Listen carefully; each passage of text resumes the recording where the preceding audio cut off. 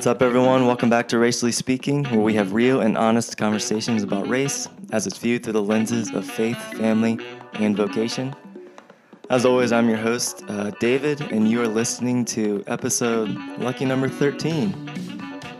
I cannot be more excited for my guest today. We've had this planned for a while now, and man, I'm seriously so excited. She's amazing.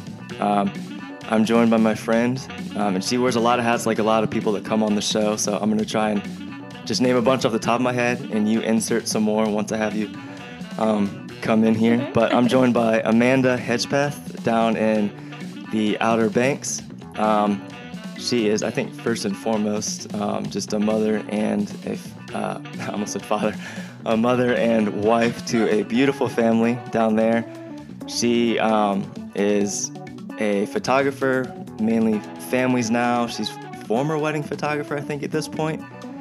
And also just with a capital A, a huge ally and advocate for everything this podcast is about, speaking into racial injustice and just advocating for the BIPOC community. So super excited to have her on here. She also is a multiple business owners, I think, at this point, runs her nonprofit within the last year. So I'm going to start fumbling over all these titles you have. So Amanda, thank you so much for coming on the show. Welcome. Thank you for having me. I really appreciate you're right about the multiple titles. Sometimes I kind of leave one out when I'm talking to people. I'm like, oh yeah, I do this too. Yeah. So start there. So you have Homeless Looks Like, right? The 5 Wave shop. Yes. You just opened up with your family, really, which is amazing. Yeah. So start there. Talk about those couple things that have taken up a lot of your time lately. Well, I'm former wedding photographer. It's so weird to say retired wedding photographer because I'm like, I'm 36. I'm using the word retired.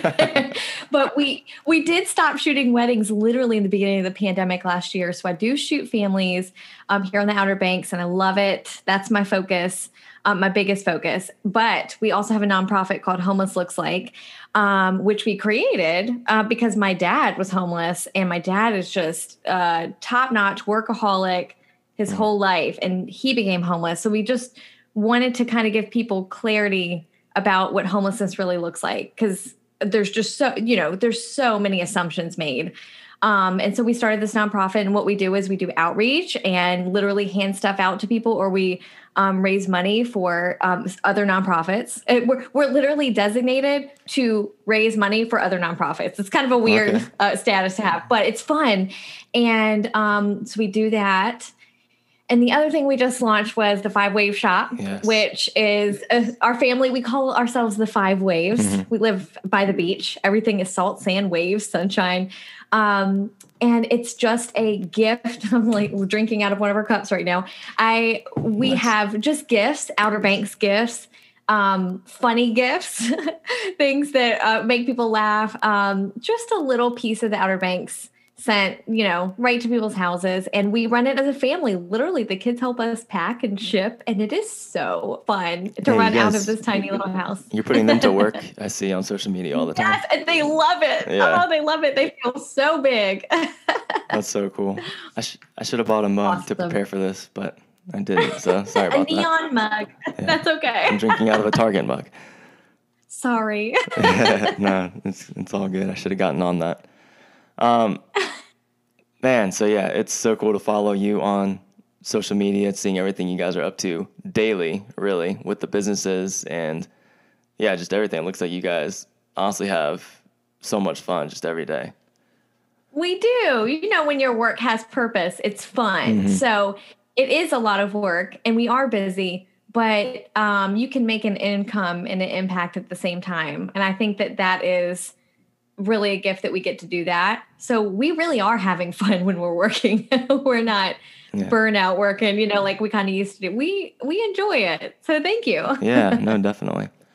All right. So let's just jump in. You alluded to, or you mentioned some of your past. And I think I always like to start there if I can, because I think, everyone's past and story obviously starts at the beginning, but to give some background on how you got to where you're at now is your personal story growing up.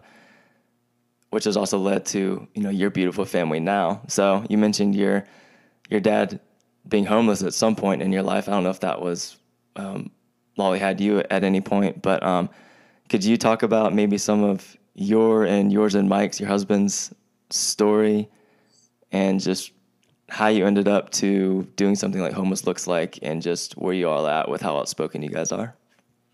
Yeah. Well, to be honest, when it comes to Mike, he is a normal family, normal life. Mm-hmm. I mean, everything with Mike, but to be completely honest, and transparent, he comes from a really small country town. So the fact that Mike came out as kind and liberal and open-minded as he did is such a gift, because he's just so different. So yes, he had a pretty easy upbringing, easy life. But I'm so proud of him, because I wouldn't have expected, when I met him and I heard his accent, I was like, oh God, oh no. Like, and I hate to say that because that in itself is a discrimination, but you know what? Sometimes it is what it is. He is a beautifully open-minded human being. We met at ODU. I was bartending. Okay. He was like the only college boy that said, please, thank you, and treated me with any respect. Yeah, so there's those country upbringing. Yes. Right. I was like, well, that's good, at least. And then I got to talking and I was like, what a good man, like what a good human in general. And it was really important for me, whoever I ended up with, we have got to have the same values. Like, I don't care about having differences of opinion of a lot of things, but human rights, the things that really matter, like, who am I going to raise a child with? I can't raise a child with someone who's going to honestly vote on really different things from me. So anyway, I met him, totally fell in love with him. And my background is different. I had a rougher childhood. It was okay for a while. And then there was just a lot of alcoholism, which, led to, when you have an alcoholic in the family, you get kind of obsessed with control because there's such a lack of control in your life. So I got really obsessed with being type A and control. And I just went through so much in college and high school. And then I was just a mess in college when I met Mike, a mess.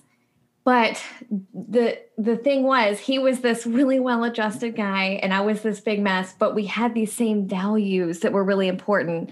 And so we got together, we got engaged, we got married, and we had children together. And when we started to talk about these important things, I mean, they're only babies, but you have to think about these serious conversations when your children are babies. But so we had Cameron, and then we had our second daughter, Ellie. And when we had Ellie, that's when my dad fell into homelessness. He lost his job, his car, and his home all in the same month. And so, we'd always cared about the same stuff, but then we moved through that with my dad, and that just made us even more compassionate, just about not making assumptions about people. So we started a nonprofit about 3 years ago, but it's just really like, it's crazy. Look at me and what I was and where I came from and where Mike came from. And we've just used anything that we could to turn into good as much as we can. We have no problem speaking up and advocating. And I'm really glad to have a partner like that. I'm really, really grateful for that, because some people don't. Sure. So, yeah.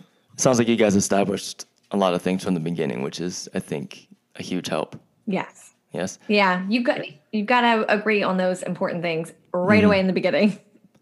So with Homeless Looks Like, so I'll say, I think you'll agree, everyone in general likes to care for the poor, the homeless. Like, those are sort of, I think, easy things to say, like, oh, I served a weekend or maybe monthly somewhere serving I'm doing air quotes again, poor. But I think it sounds like Homeless Looks Like is personal to you, but it's also something that you use to educate people. And you mentioned assumptions. So what maybe off the top of your head is one or maybe two things that are assumptions that you've come across that people just don't understand, that maybe are just looking at it as, oh, these people are poor, I need to give them stuff and I'm good. Stuff. Yeah. Well, So what we do, our tagline is basically creating connection through storytelling. Um, Gosh, so let me give you an example. These two women back to back that we interviewed at a shelter. So both of them were homeless because they were caretakers with people for people in their family who had cancer.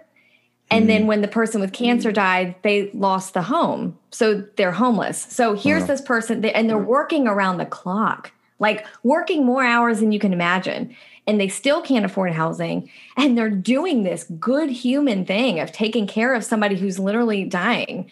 And they become homeless. But what people see is, oh, look at, they've got an iPhone. Oh, they've got an iPhone, but they're sitting on the street. They can't be hurting that bad. And I'm like, if you were homeless, would you give up your phone?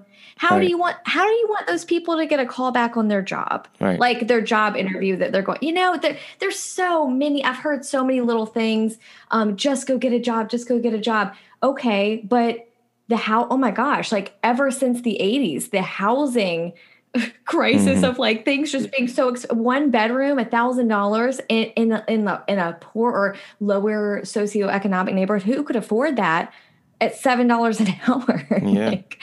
Yeah. That's a great example. It's so easy.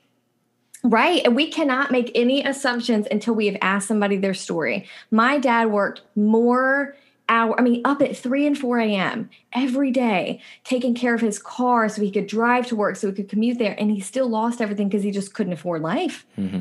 Life is expensive. And how are we supposed to know these things if we don't ask people? Yeah. We find out some interesting things doing the interviews. It's really incredible. Love it. Sad.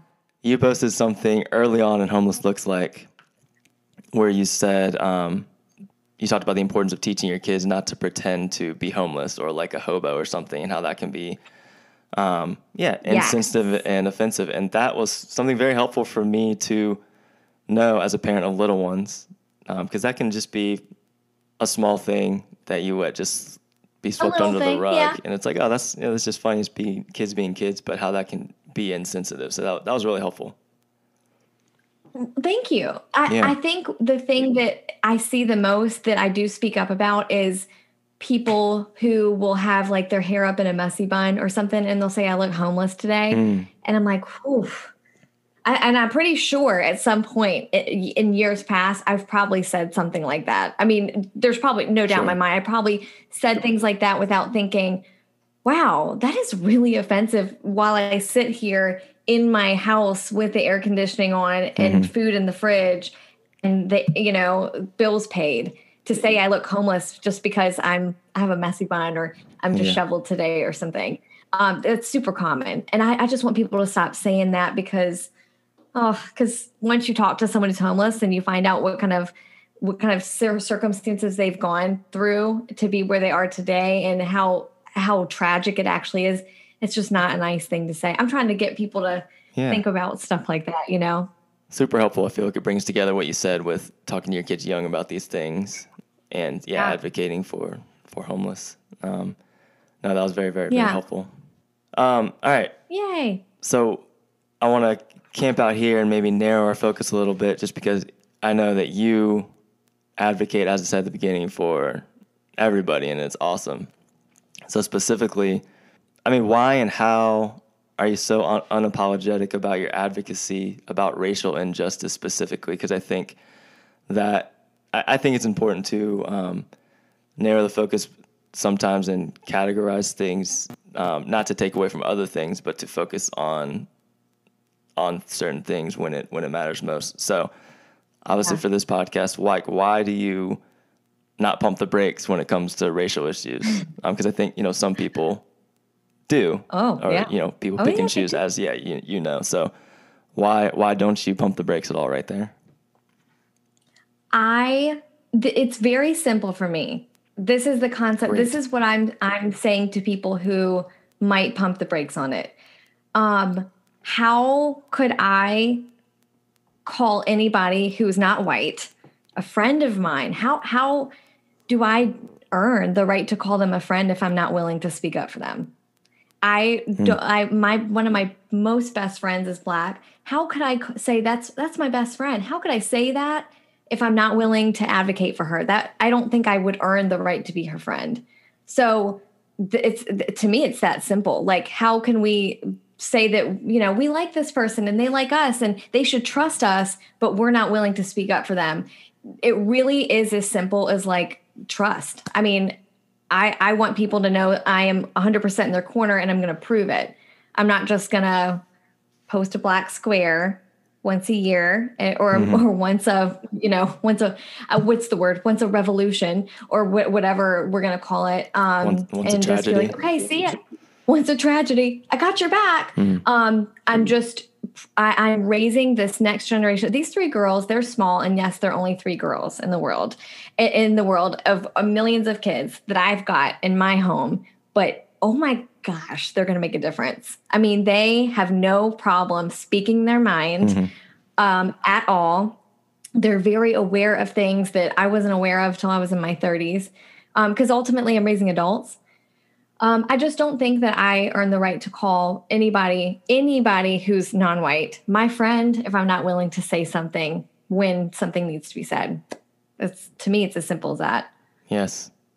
I love the simplicity when it comes to some of the stuff that seems complicated, maybe, when it's really not. Maybe it's simple. Maybe it is all simple. It's as simple to me, and I'm an Enneagram 1, so to me it's the right thing to do.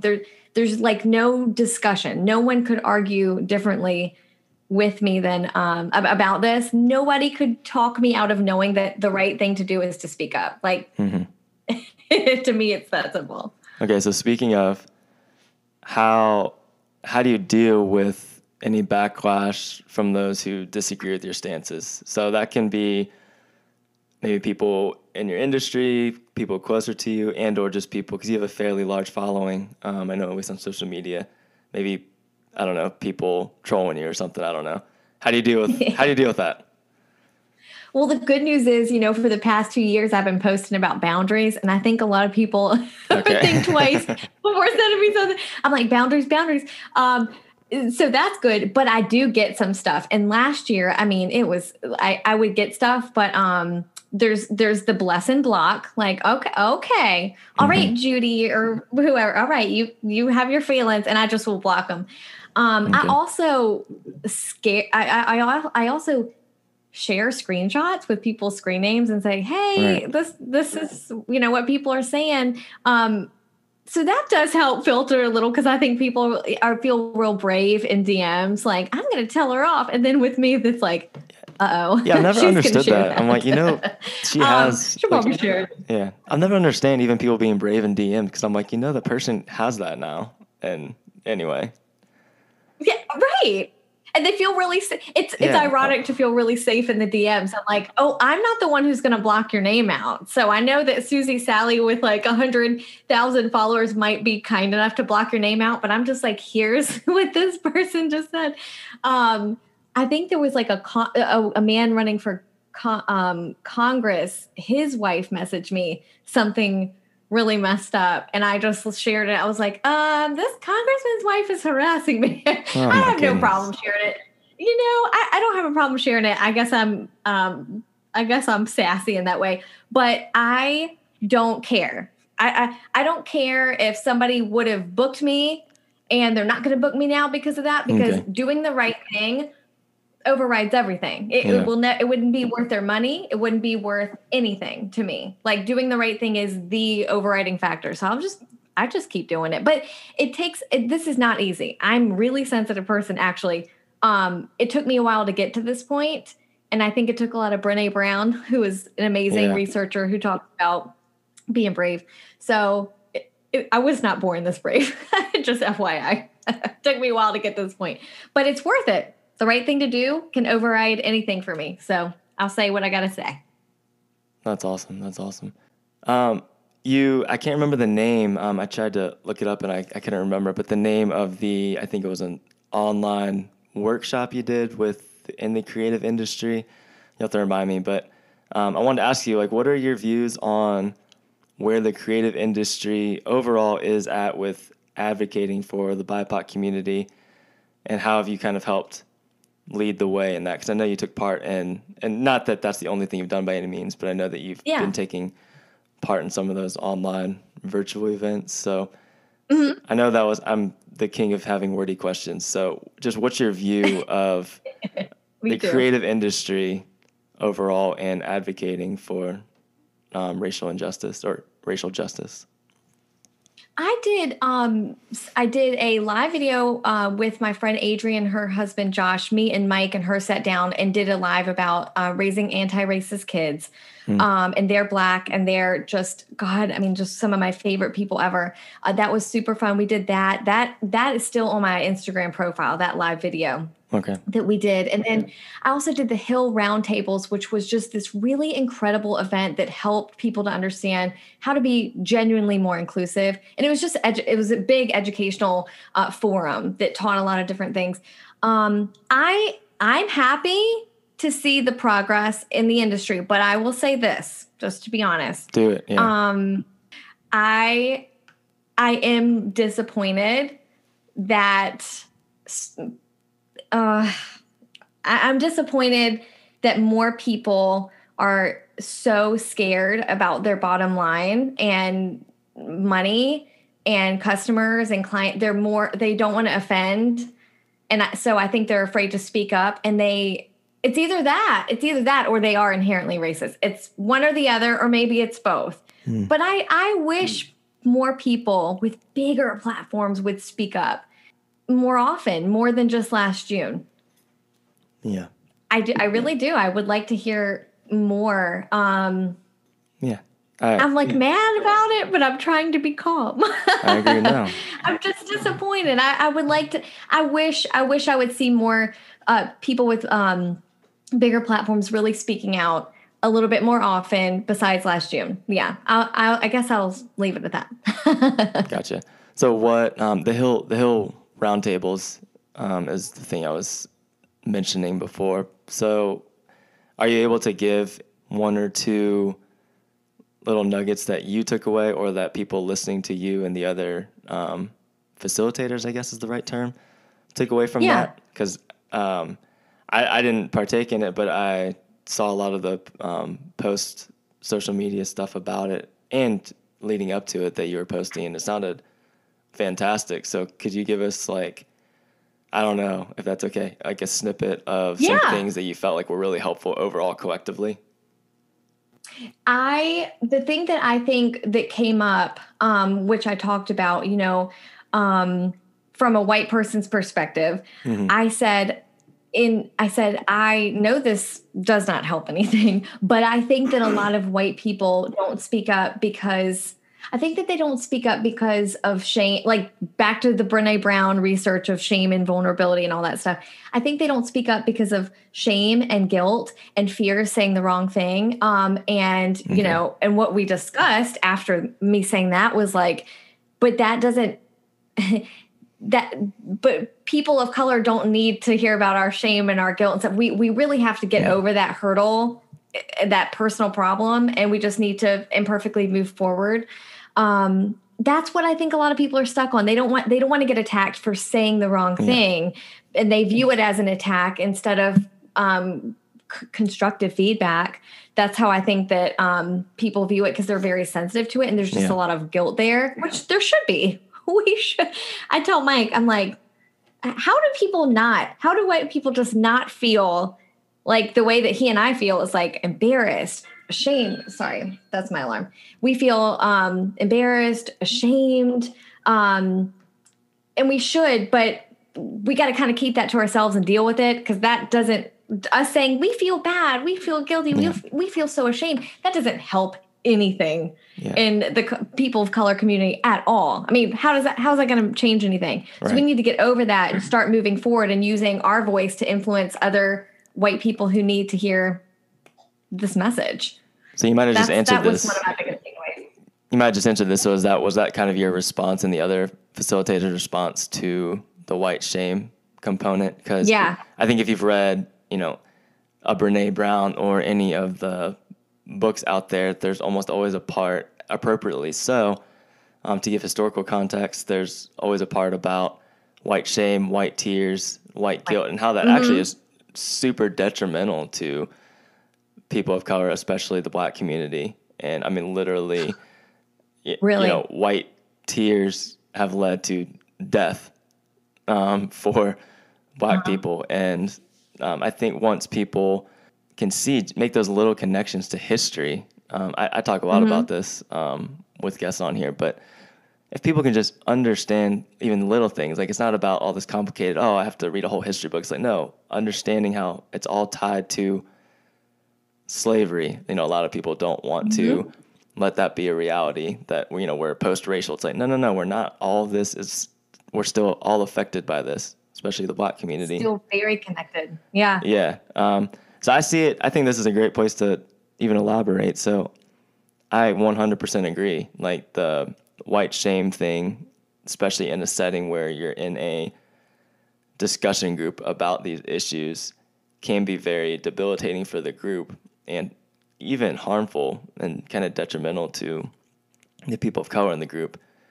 But I'd also wonder, so what would be your personal advice to people listening of how to get over that, I guess? Because I also see the only part I do kind of understand is when people are like, well, I don't want to say the wrong thing. Not necessarily shame and stuff, but I don't want to say the wrong thing.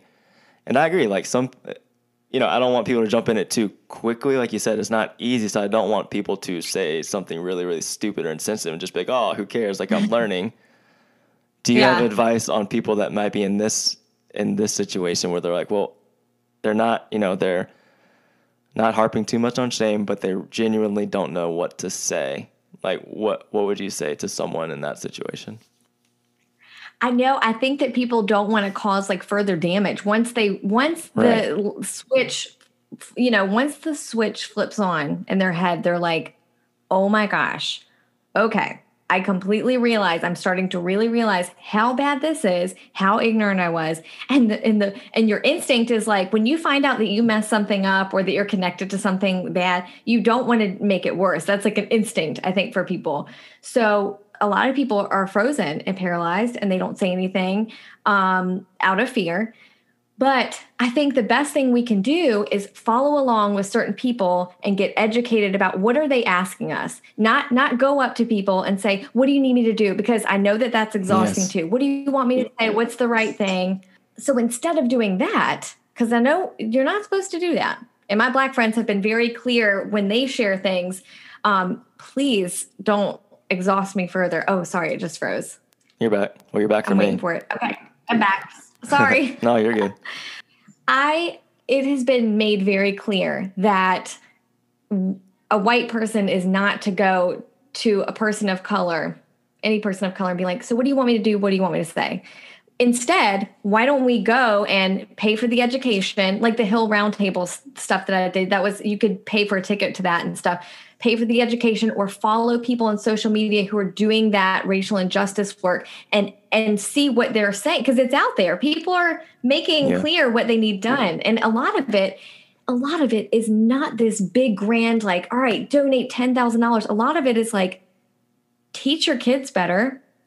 If you see something happening in a grocery store or somewhere public, do something, speak up, record something. Just like doing the right thing in so many settings is the way to make the difference.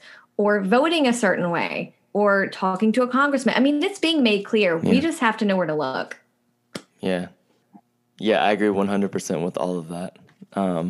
Something recently I said to a friend who's Black, so we were just talking about navigating that dynamic of being asked constantly by well-meaning people often, what do you want me to do? Or what can I do to be a better ally and stuff, which is a great question. It's not always frustrating to hear. Timing can be everything with that, so I agree. A lot of times I do want people to ask, but yeah, you're right. Toe that line carefully with just, flocking to all your Black friends or Asian friends, Hispanic friends, just to ask, what do you want me to do? What do you want me to do? I'll do anything type thing. But something that's been helpful for me is... Tell me. Yeah, it's kind of answering the question, almost, what are you willing to do? Because I think a lot of times, that would be my answer a lot of times now, is because a lot of times it's exhausting because I will tell people what I think they should do, and then there's deer in the headlights or crickets, and it's like, well, you don't ask then. You'd be bad. Yeah. Don't ask if you don't want to do that. Like, that's Right. And then a lot of times I think the tiresome thing is when a poor version of that advice is done. Like they'll do like half of it or less than that. And I'm like, well, that was worse than doing nothing because you just listened and then didn't do what I said. Yeah. Yeah, I agree. So I think that's where maybe, I won't speak for everybody, but where the exhausting component comes, that's where it comes for me. Yeah. I don't blame you. All right. This is where I know you could probably talk for hours right here. So, and you've mentioned your beautiful family. You have 3 beautiful daughters. They are firecrackers. If anyone follows you on social media listening to this, which I know some people do, what's some advice on these conversations you're having with your girls growing up and just how you communicate with Mike? Like, you are legitimately raising 3 little advocates. So, yeah, advice on and how you and Mike communicate with your girls about being advocates for the BIPOC community. Yeah, I know that you got a ton to say about this. So a good, if you want to sit down, if anybody ever wants to sit down and watch the talk that we did with Adrian and Josh, it's in my IGTV, How to Raise Anti-Racist Kids. That was a great one. It was great because we talked about how to have hard conversations with little kids. And, she's Black, I'm white. She's talking about how hard it is to talk to her Black kids about the reality of the world. And I'm sitting here like, how do I talk to my white kids about sticking up for and protecting the Black kids who live in this horrible reality? It was really wonderful. It's hard. It's a hard conversation because anything connected to kids, as a dad, anything connected to kids is instantly like your sensitivity is so heightened. Yeah. Thinking about their feelings, thinking about how this is going to change their little innocent worldview.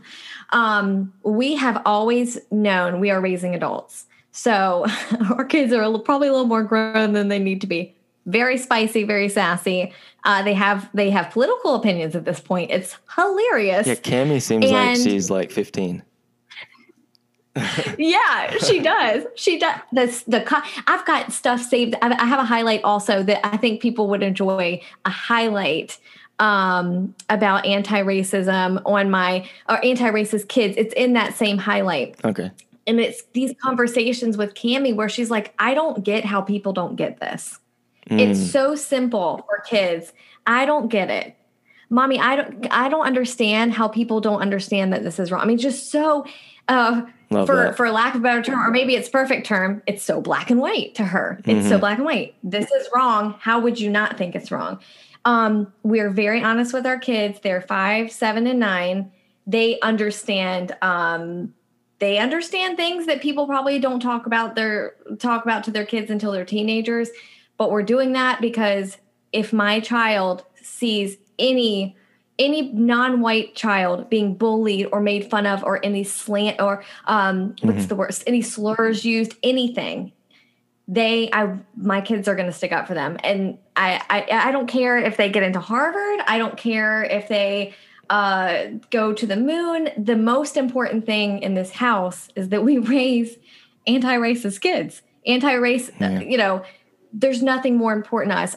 So we're very clear with our kids, and we keep the bottom line, like I was telling you earlier, we keep the bottom line simple. It's racism is wrong. Any degree of racism is wrong. No jokes are okay. None of it's okay. Dealing with racists is the hard part. Being anti-racist is easy. Should be completely natural to our family. Dealing with racists is going to be the hard part. But we have to do it. It's literally, God, isn't it the least we can do after everything that's gone on? It's the very, very least that we can do. We owe this for hundreds of years back. And it's the easiest thing that we can do. Come on. Amen. That mark, that's the mark of some fruit. That's so hopeful. And they get it. Yeah, that your kids have the thought of, why wouldn't somebody understand this? Is just, that's the mark of change. I want that. Yeah. I want that for my kids and their friends. It wasn't like that when I was a kid. Yes. It wasn't like that when I was a kid. I was raised completely different. Us versus them. And not necessarily always black versus white, but a lot of that. And Like, God, thank you, God, for letting me hear the things that I heard and still turn out like this. I think that all the time. Like, Yes. that's all God. Because if I continued the way that my family was, I'd be a little racist right now. And that's not okay. All right. This has been awesome, Amanda. Oh, yeah. Thank you. I want to give you some time here too. You've mentioned some, resources, that you've been a part of. You mentioned Brene Brown. Want to give you some time do you have any other recommendations, some things that have been instrumental in helping shape your view of racism and how to be an advocate or even just understanding in general things that have been helpful?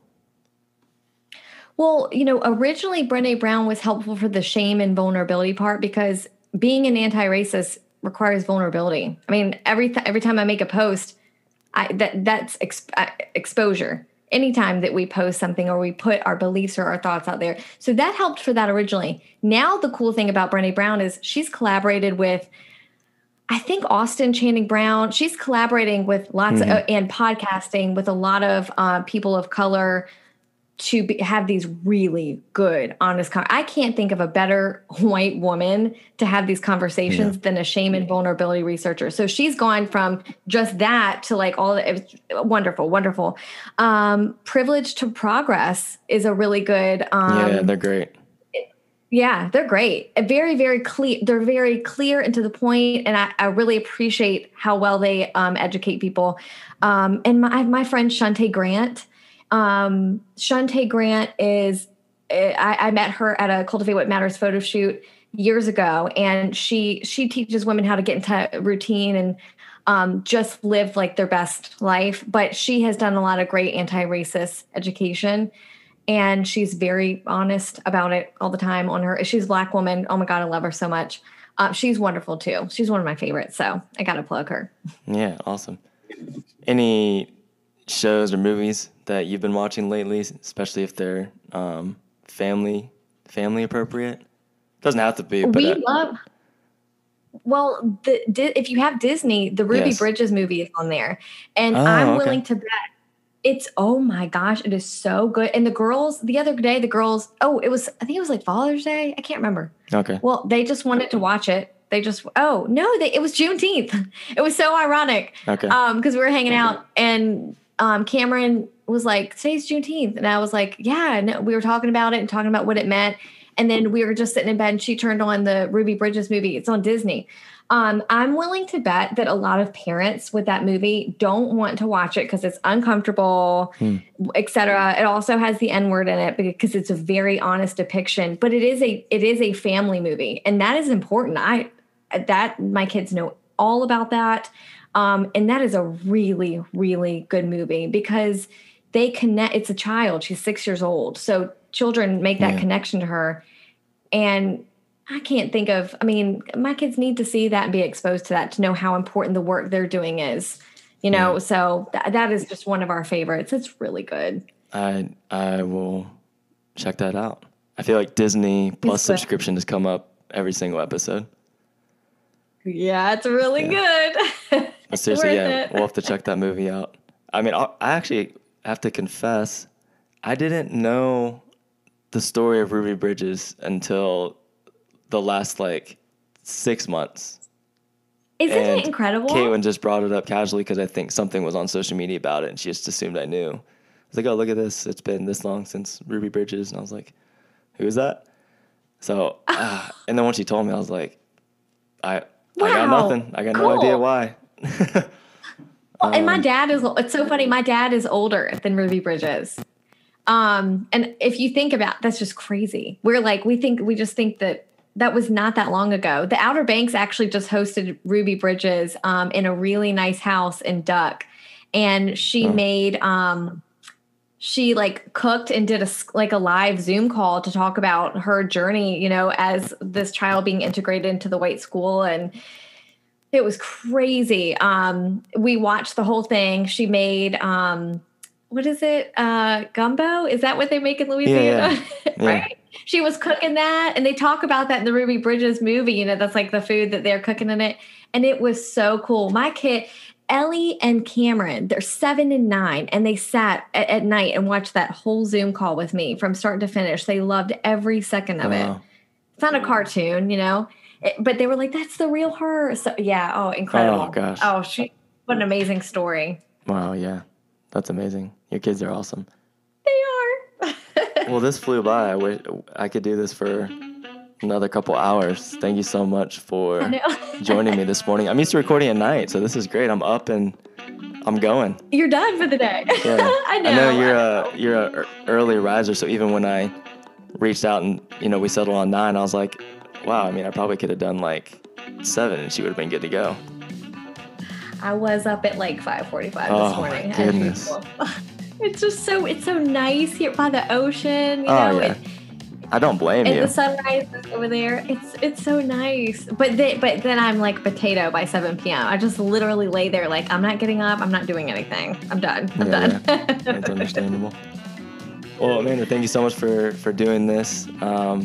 Yeah, I know that everyone's going to benefit a lot from your words of wisdom as an advocate. And really, first and foremost, thank you so much for your consistent outspokenness and advocacy for people of color and just, you as an ally. I'll speak for myself, but I know many would agree, and extremely thankful for your voice out there. I appreciate that. Thank you. Yeah, absolutely. Well, you have a good day, even though you've been up for hours already. The rest of us will have a good rest of our 9 to 5 day. Perfect. That sounds great. All right. Thank you. This podcast was created to elevate the voices of the BIPOC community as well as our allies, and to invite anyone else to listen in, learn, and grow with us. As always, don't forget to check out the show notes for all of the links to the recommendations we mentioned throughout the episode. Our artwork was created by the great Ashley Bush, and the music you're listening to was created by the also great Dylan Dent.